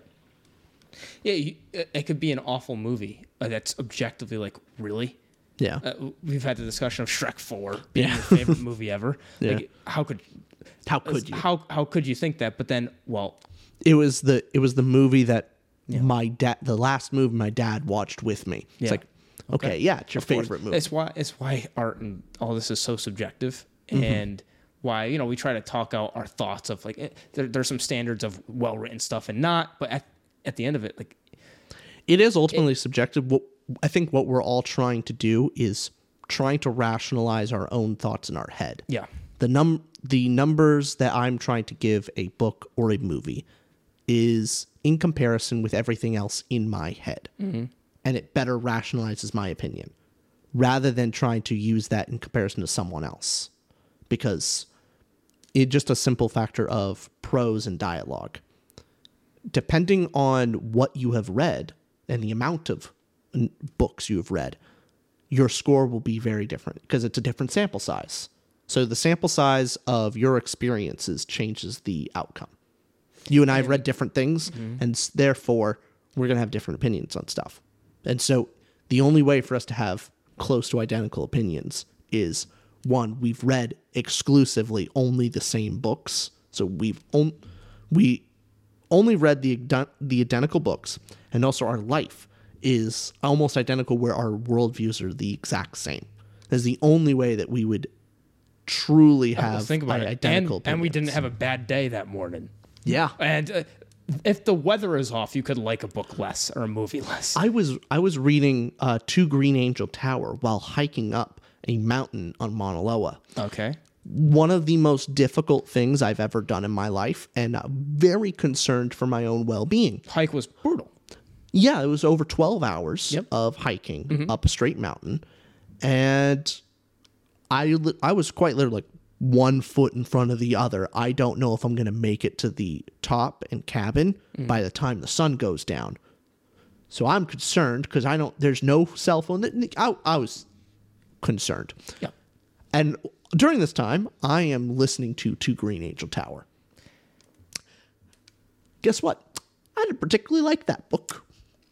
Not a fan. Maybe Not it had a fan to do of that with book. your mood. It could be. It's a strong possibility that the reason I don't like that book is when I was reading it. That's fair. And you just were not in it. Yeah. Okay. Yeah, because if you read a book, like you said, you have to have identical lives read it at a certain time, you can still look at a story and appreciate, okay, the prose is written better here, and what is better? It's describing as well, like what's the better craft of writing, and you can look at, I guess, objective standards there. But those objective standards is comparison to what else you've read. It's still in comparison. So yeah. This next question, we'll go through a couple of these a little quicker so we can get to your results. But if there's something, some of these are repeats, and some of these are new. So let's see what we got here, okay? Because this one, for example, I think we can easily answer. You can easily answer. It's you usually postpone finalizing decisions for as long as possible. Moderately agree. As discussed with your whole planning. I procrastinate, but... okay. We've kind of talked about this, but you rarely second guess the choices that you have made. Moderately agree. So you're pretty confident when you make a decision that you're not going to worry about it. Yeah. In general, right or wrong, I made a decision. I'm going to stick with it, and I'm going to make it good. I'm going to make it the best I can. Okay. There's no point in thinking about the what ifs, really. It can be funny, but no reason to put an emotional weight on a what if. You've made a decision. What's the next best step? Okay. Little downer. No spoilers.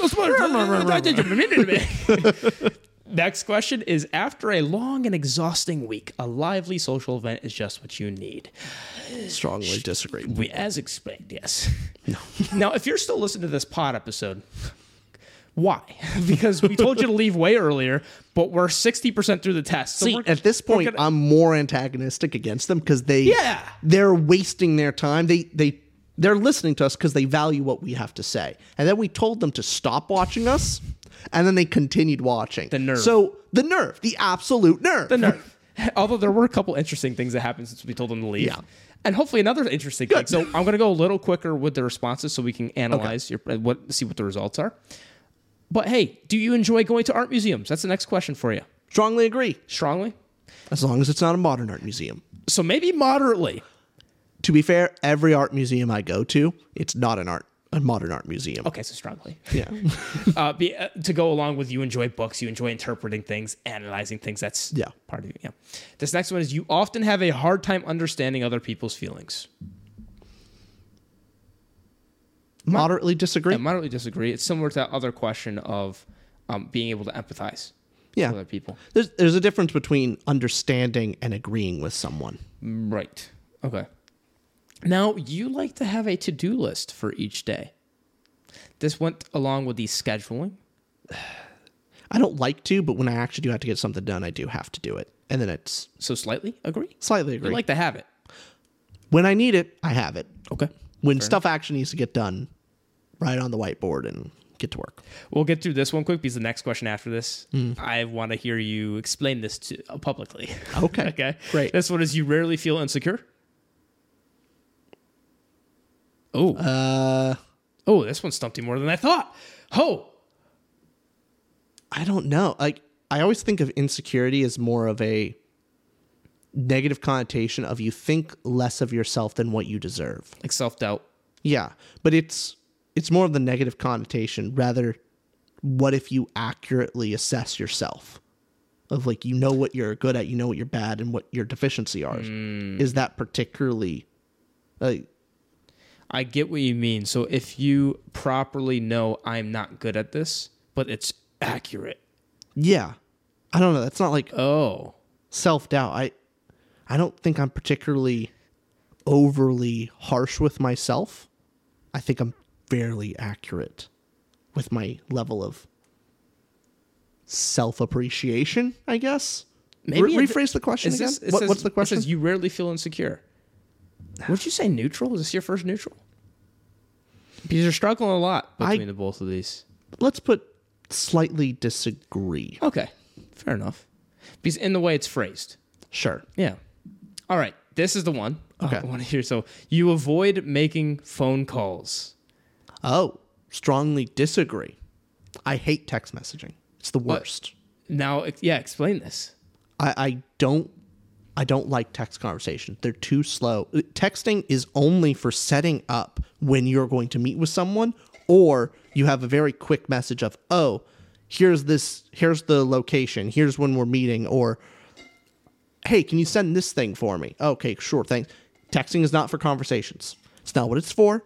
It's not the purpose. It's never been the original purpose of it. It is a way worse form of conversation.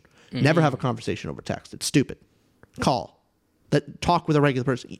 It's amazing how talking to another person is both faster, gets your point across better, and ultimately is less of a social deviance. Like, it's just wrong to do so. I hate it. I hate when someone tries to text me include me in a text conversation. I'm sorry? Hate it. Okay. Just call. I did know this was your opinion, and out of if you just looked at you and I's text conversations, like you pulled up, like we both died, they're like looking through the evidence. Yeah. And you just pulled up Rich and Austin's text conversations. You're like, man, these guys were strangers. Yeah.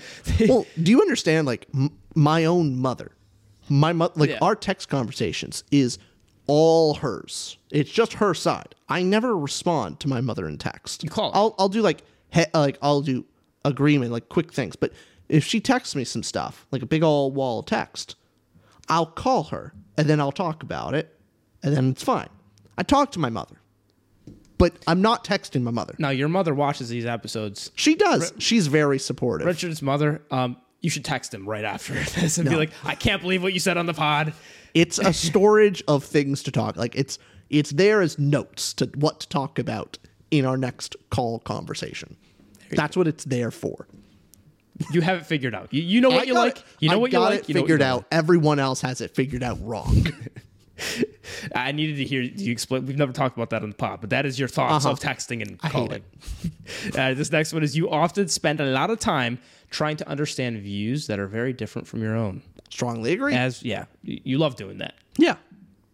Next one is: in your social circle, you are often the one who contacts your friends and initiates activities. Do you do that? It's ebbed and flowed. In high school, I was the only one. Well, this is me and another person. This is current you. Current me? Yeah. You are often the one who contacts your friends and initiates activities. Slightly disagree, I guess. That's fair. Because you'll initiate activities with people around because we live with roommates and so forth sometimes. But, contact people away, not as much, So, yeah, slightly disagree. If your plans are interrupted, your top priority is to get back on track as soon as possible. Strongly disagree. As discussed. Yes. Next one is: you are still bothered by mistakes that you made a long time ago.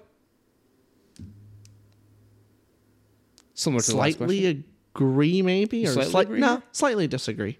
Slightly, okay. I'm trying to think which direction of it. But. Yeah, you're still bothered by mistakes and slightly disagree. I think before you had it more moderately with a question like this. But maybe slightly the way it's bothered worded, by mistakes that you made a long time ago. Like, do you often think about and have regrets of the past? It's a question about regret. Do you regret things?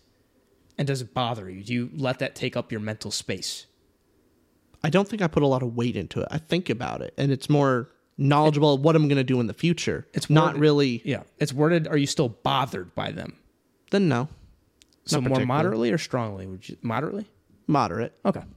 Because we need this very accurate. I'm trying my best here, okay? This next one is: you rarely contemplate the reason for human existence or the meaning of life. Strongly disagree. Yeah, and it goes back to that God talk we just had, right? Your emotions control you more than you control them, Mr. Stoic.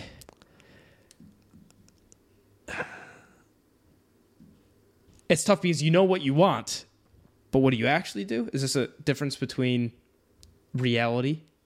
Say the question again. I'm trying to... Your emotions control you more than you control them. I guess, honestly, strongly disagree. Yeah. If you're averaging the general populace, you're definitely more on the in control of what... And as we discussed about you laughing, you can control that at times. You can control yourself. It's not like it's not like it's always on, but like if something happens, I think I'm normally the last person to freak out in a situation. Is there a time? Can you think of a time you did panic and did freak out? I think that answers our question. Maybe you'll have to think about it later. I mean, okay. Oh, story time. I'm ready. When I was on going on a tour group thing through our school and went to Santorini. And part of our tour group is they say, hey, you got 3 hours. Explore. Be back at this bus stop in 3 hours, or we leave without you, and the ship goes without you, and you're stuck here. We're not checking. Like, we're not calling you. Nothing. So okay, I go off, and everyone else doing another thing. I was like, I just kind of want to explore, and I'm going through, and there's too many weddings going on. Like, for some reason, okay, I don't know if it's a thing, but a lot of Asian people were getting married in Santorini. Like 6 years ago. Yeah, I think it's just a thing, but whatever. They were hogging up the streets. I mean that not disrespectfully. I mean, quite literally, I couldn't walk past because there were at least like 8 weddings going on with people taking photos. Like 8 separate weddings taking photos on the same stupid street. It was hogging up the street. I couldn't get through. Okay. And so I started taking side paths, going around. And this is without, like, I don't have my phone. I have like a flip phone. I don't have a smartphone or data or anything like that. And I get sufficiently. How long ago was this? Oh, it was end of high school type of thing. Okay, got it. Like, okay, a while ago. That's yeah. And so I get to, like, I'm just thoroughly lost. I'm like, oh, I have no idea where I am, and I have no idea how to get back. Well, darn. And so I look at a sign, and it says raspberry cheesecake and an arrow pointed one direction. I'm like, I might as well. So I start following these signs to raspberry cheesecake. Okay. And I get there, and we're overlooking the center, the whole water. It's this cliffside restaurant, beautiful hotel. Sure. Beautiful, gorgeous, wonderful time. I'm eating cheesecake. It was good cheesecake. Good. And I look across at another table, and I see a guy with a fanny pack, and I'm looking at them. I don't know them. Like, they're not from our group, but I'm looking at them, and they're clearly tourists. And they get up to leave, and I'm just thinking to myself, they look like typical tourists. They probably have a map. They look like they're going somewhere with purpose.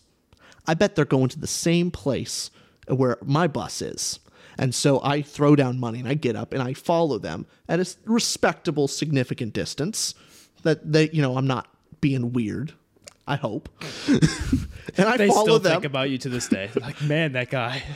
And I follow them, and they go all the way back to the main street where the main area had to meet. And I get there with about 8-ish minutes to spare. Yeah. And I get back, and they were going to leave in about 8 minutes. I get on the bus, and I go home. It's like, I didn't panic. Wait, so this is a story of... I was waiting for the panic moment. There was no panic moment. That's the thing. Why panic? There's no purpose to panicking.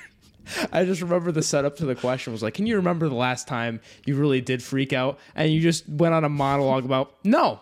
I have not. That was a great twist. That was a great twist ending. I like it. It was great. That is my favorite type of vacation. Yeah. Things are apparently going wrong and going off the plan. But then you find cheesecake and everything works out in the end. That's the best type of vacation. I don't want you to make fun of Red Rising plots anymore, because that is the plot of Red Rising, okay? You stop it now. This next one is you take great care not to make people look bad, even when it's completely their fault.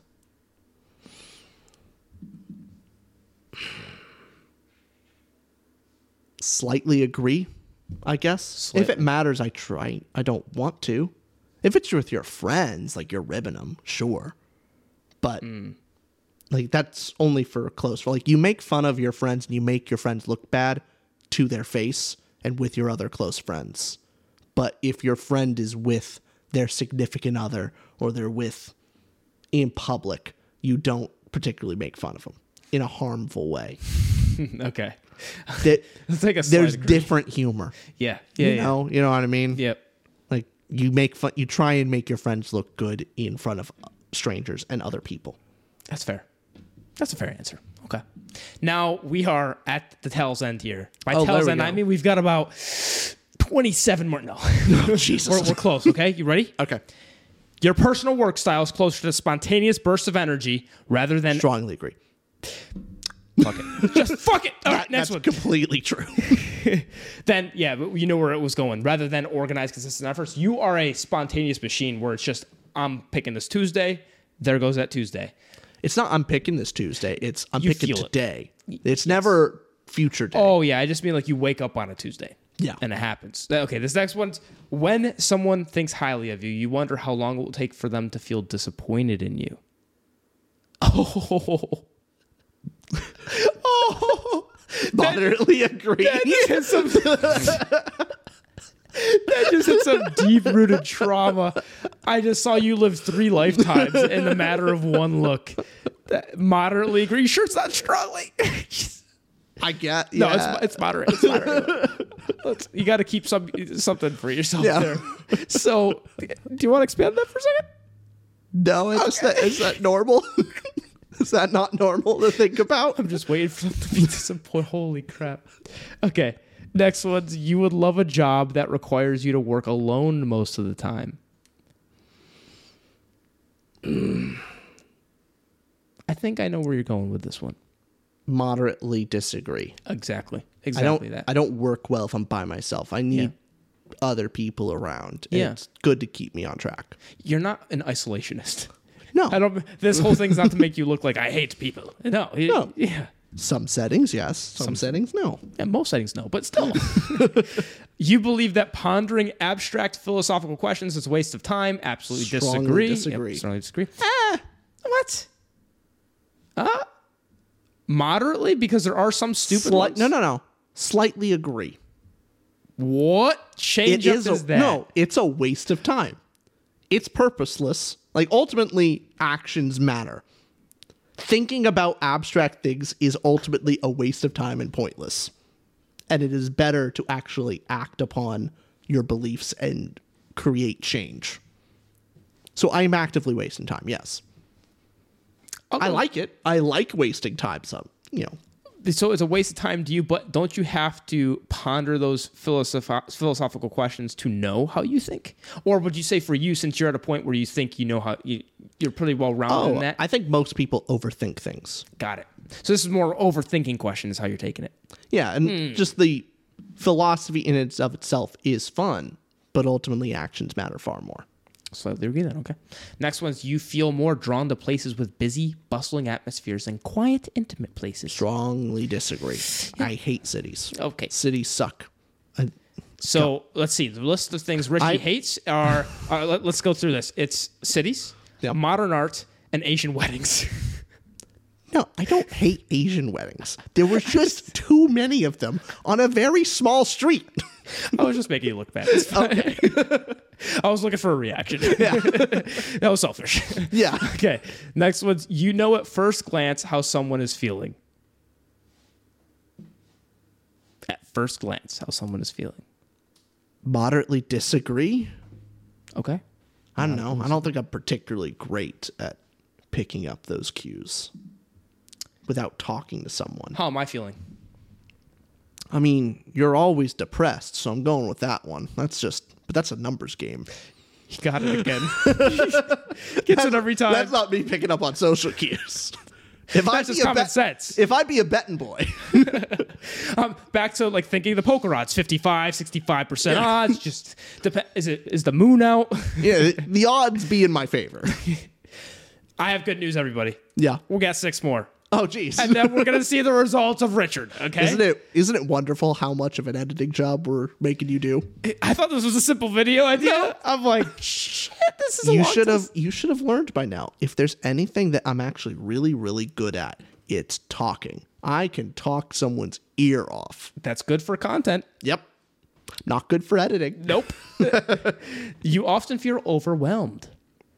Do you often feel overwhelmed? Slightly agree. I guess. You'd like not to, but there's a lot going on. Yeah. A lot going on, but also, yeah. Okay. The overwhelming feeling gets in the way of me actually doing the stuff I need to do. Yeah. And you think sometimes you'll have these time slots of free time where you'll have 1 hour free time and go like, that thing will take 5 hours, so I should just use the free time to do nothing. Yeah. So that overwhelmed feeling causes you to not do the large project. And snowballs. Yep. Causing more overwhelming feelings. Yeah. Are we going to stick with slightly or moderately? Okay, we're going to go moderately. 5 more questions. You complete things methodically without skipping over any steps. Methodically, without skipping over any steps. Methodically. Strongly disagree. IKEA instructions are for the weak. But you still do it methodically. No. You don't like put one thing after the other? I put multiple things together. All right, strongly disagree. Guess I haven't seen you build many IKEA things. Next is you are very intrigued by things labeled as controversial. So strongly agree. Yeah, come on. Next one, you would pass along a good opportunity if you thought someone else needed it more. I guess a lot of that depends. It right? does. A lot of it depends. Depends on where I'm at currently. Who's the person? Yeah. Who's the person? Where am I personally at? Yeah. Ultimately, you do need to take care of yourself before others. So if I'm like starving, I need a job. I've been unemployed for 6 months and a job offer comes up and it's me or my friend. I'm taking it. I'm taking that job because, Richard need to eat. I'll share money with my friend. Like, I'll help him out. I'll help him eat, but... So I'll take the job, and I'll help you out, I guess. Like, hey, you're unemployed. It's my fault, but here you go. Yeah. So slightly agree? Or yeah. Moderately? Moderately, okay. Last two here. Mm-hmm. You struggle with deadlines. Moderately agree. Okay. I don't know. For the most part, if a deadline is set, I think I'm normally pretty good about it. Okay. But, yeah. Wait, you're saying it's saying you struggle with deadlines, so wouldn't it be moderately disagree? Because you saying you don't. Slightly disagree. Slightly disagree. Okay. And the last question, and this is a good question to leave it off on before getting into your personality, what it says. You feel confident that things will work out for you and the channel. Oh. Well, here, okay. It's not a whoa. I'm between moderately and strongly agree. Okay. How confident am What I? brings you away from strongly? Hey, if there's doubt, it's moderate. Because you didn't just say strongly like that, so it's got to be moderately agree. I guess so. Moderately agree. You're still very confident. Yeah. All right. See results. It logged us out. No. You are Richard. Drum roll. All right, stop that. It is the logician, which I don't know. Okay, you are an INTP. We're about to break that down for you. Are you just fascinated with what you are? No. Okay, the first one. I am not very interesting. The first tests, here's the 4 letters. The very first thing tests whether you are more extroverted or introverted. You are 53% more introverted. You're not as introverted as I thought you would be. You lean introverted, but there's still large extroversion there. So it says introverts individuals tend to prefer fewer yet deep and meaningful social interactions, which is very true. But you don't just completely block people off. Yeah. There you go. This next one's way stronger. This tests your mind and how you think. It's a test between are you more intuitive or are you more observant? What do you think you are?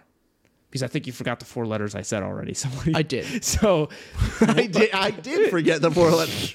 It's all hogwash. I don't know, intuitive, I guess. You are, yeah. You're 76% more intuitive, which means you're more imaginative, open-minded, and curious. And you value originality and focus on hidden meanings and distant possibilities. I don't know why I feel an aversion to that being described on me.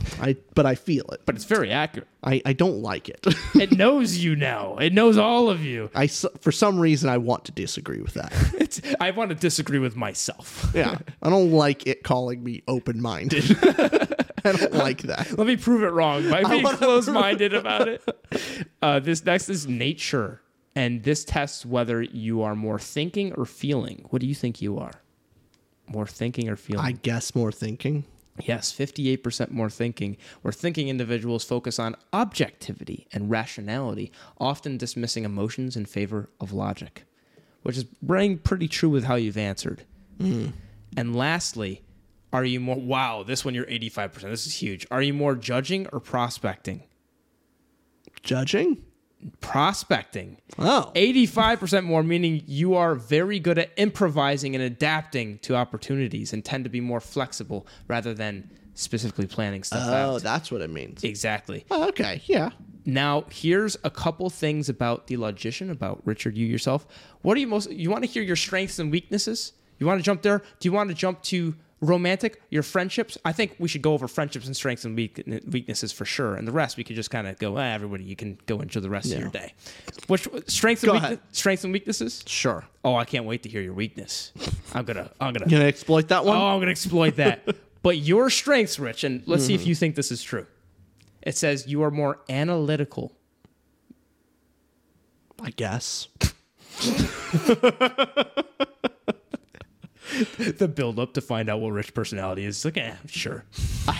I'm just saying, like, You're right. analytical compared to what? Yeah. Compared to other people? I don't particularly know. Sure, I'm more analytical than a hysterical screaming child. To yourself. To myself? Yes. Sure, I guess so. Next one, it says you're more original. No, definitely not. It says you, thanks to their unrelenting imagination, logicians can come up with creative, counterintuitive ideas that wouldn't occur to most people. Yeah, no. I think you do. When it comes to fixing things, when it comes to solving a problem, moving the studio around, being like, that's how we can improve that. Let me move this, build this.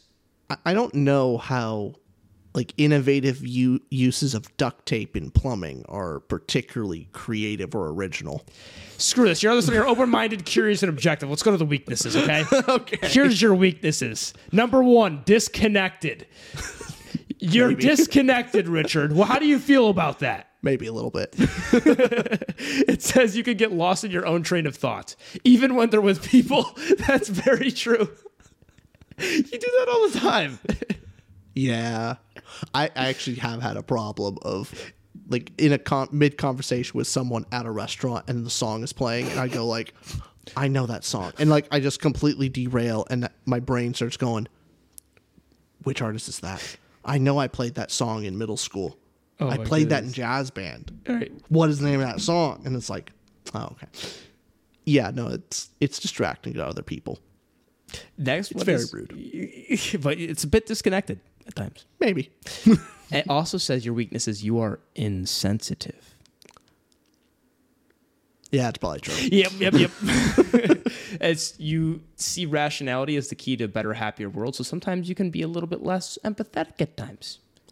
And sometimes on the pod, I've noticed you could sometimes say a little... Am I a little judgmental? Just a couple hurtful things every now and then that I thought about at 2 a.m. waking up going, I can't believe he was right about that. Like, I am that way. It's so... And then you are also... Oh, this is true. Dissatisfied. I know he answered a bunch of questions about his personality. If you only knew how in life, how dissatisfied... It's a bit of like, you know what you're thinking, right? Yeah, I'm all, yeah. That made me laugh, cry just a little bit. Yeah, I'm ultimately dissatisfied. How many conversations have we had? Yeah, it's all centers around that. Yeah, mostly. Okay. That was funny. That is funny. Okay. And 2 more. You are impatient. Yeah. Self-explanatory. And lastly, this is the one that might not ring as true. It says you're a perfectionist. I'm far from it. Yeah, I don't know if you're a perfectionist at all. No, at all. The rest of these are pretty accurate, though, for weaknesses. That was a good general thing. Now I'm going to get to the second most interesting thing. If you're not skilled enough at something, it's impossible to be a perfectionist.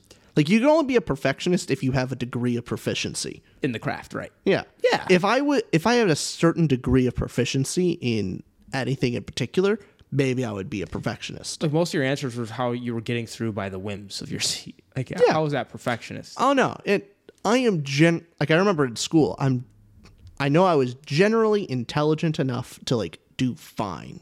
Like, I didn't have to try too hard to pass, but I never excelled.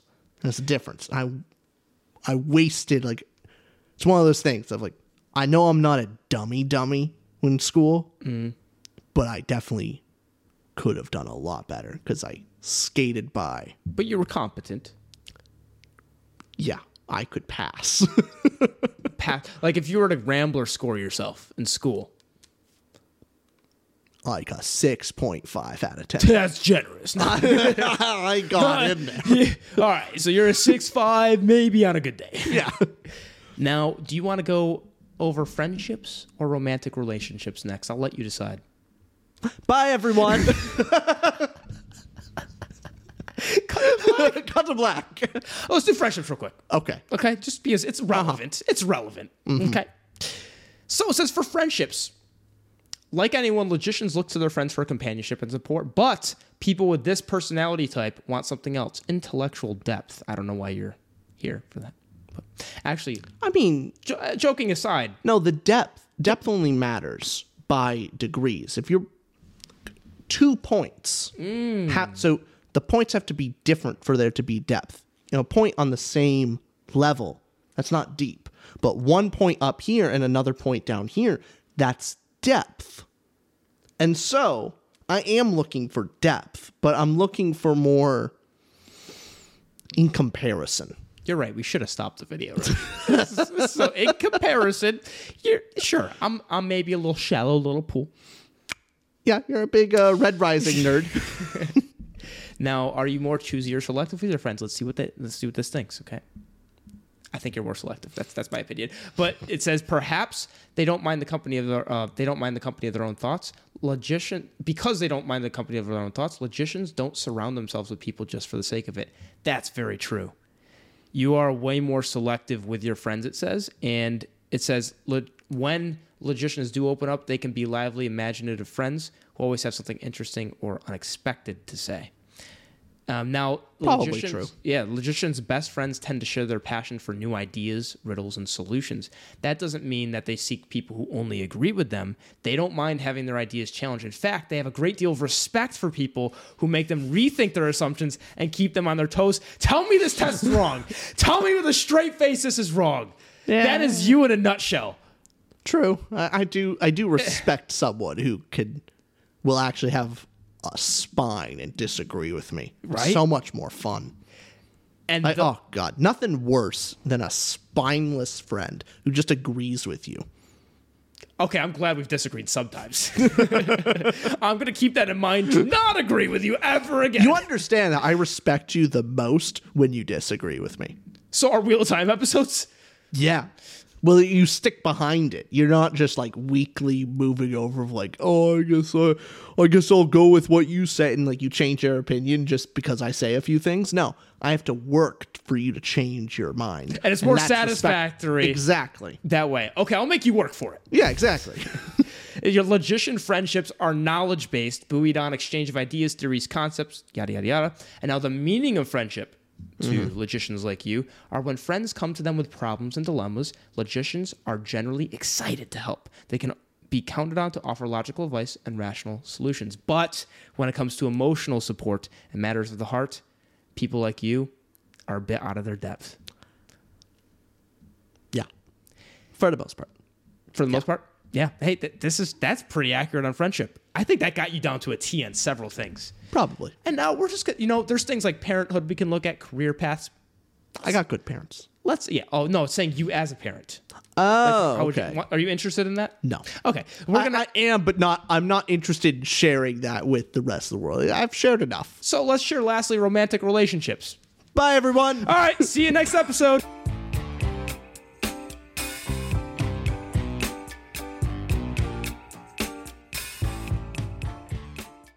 Say goodbye to your credit card rewards. Greedy corporate mega stores, led by Walmart and Target, are pushing for a law in Congress to take away your hard-earned cash back and travel points to line their pockets. The Durbin-Marshall credit card bill would enact harmful credit card routing mandates that would end credit card rewards as we know it. If you love your credit card rewards, tell your lawmakers, hands off my rewards. Tell them to oppose the Durbin-Marshall credit card bill.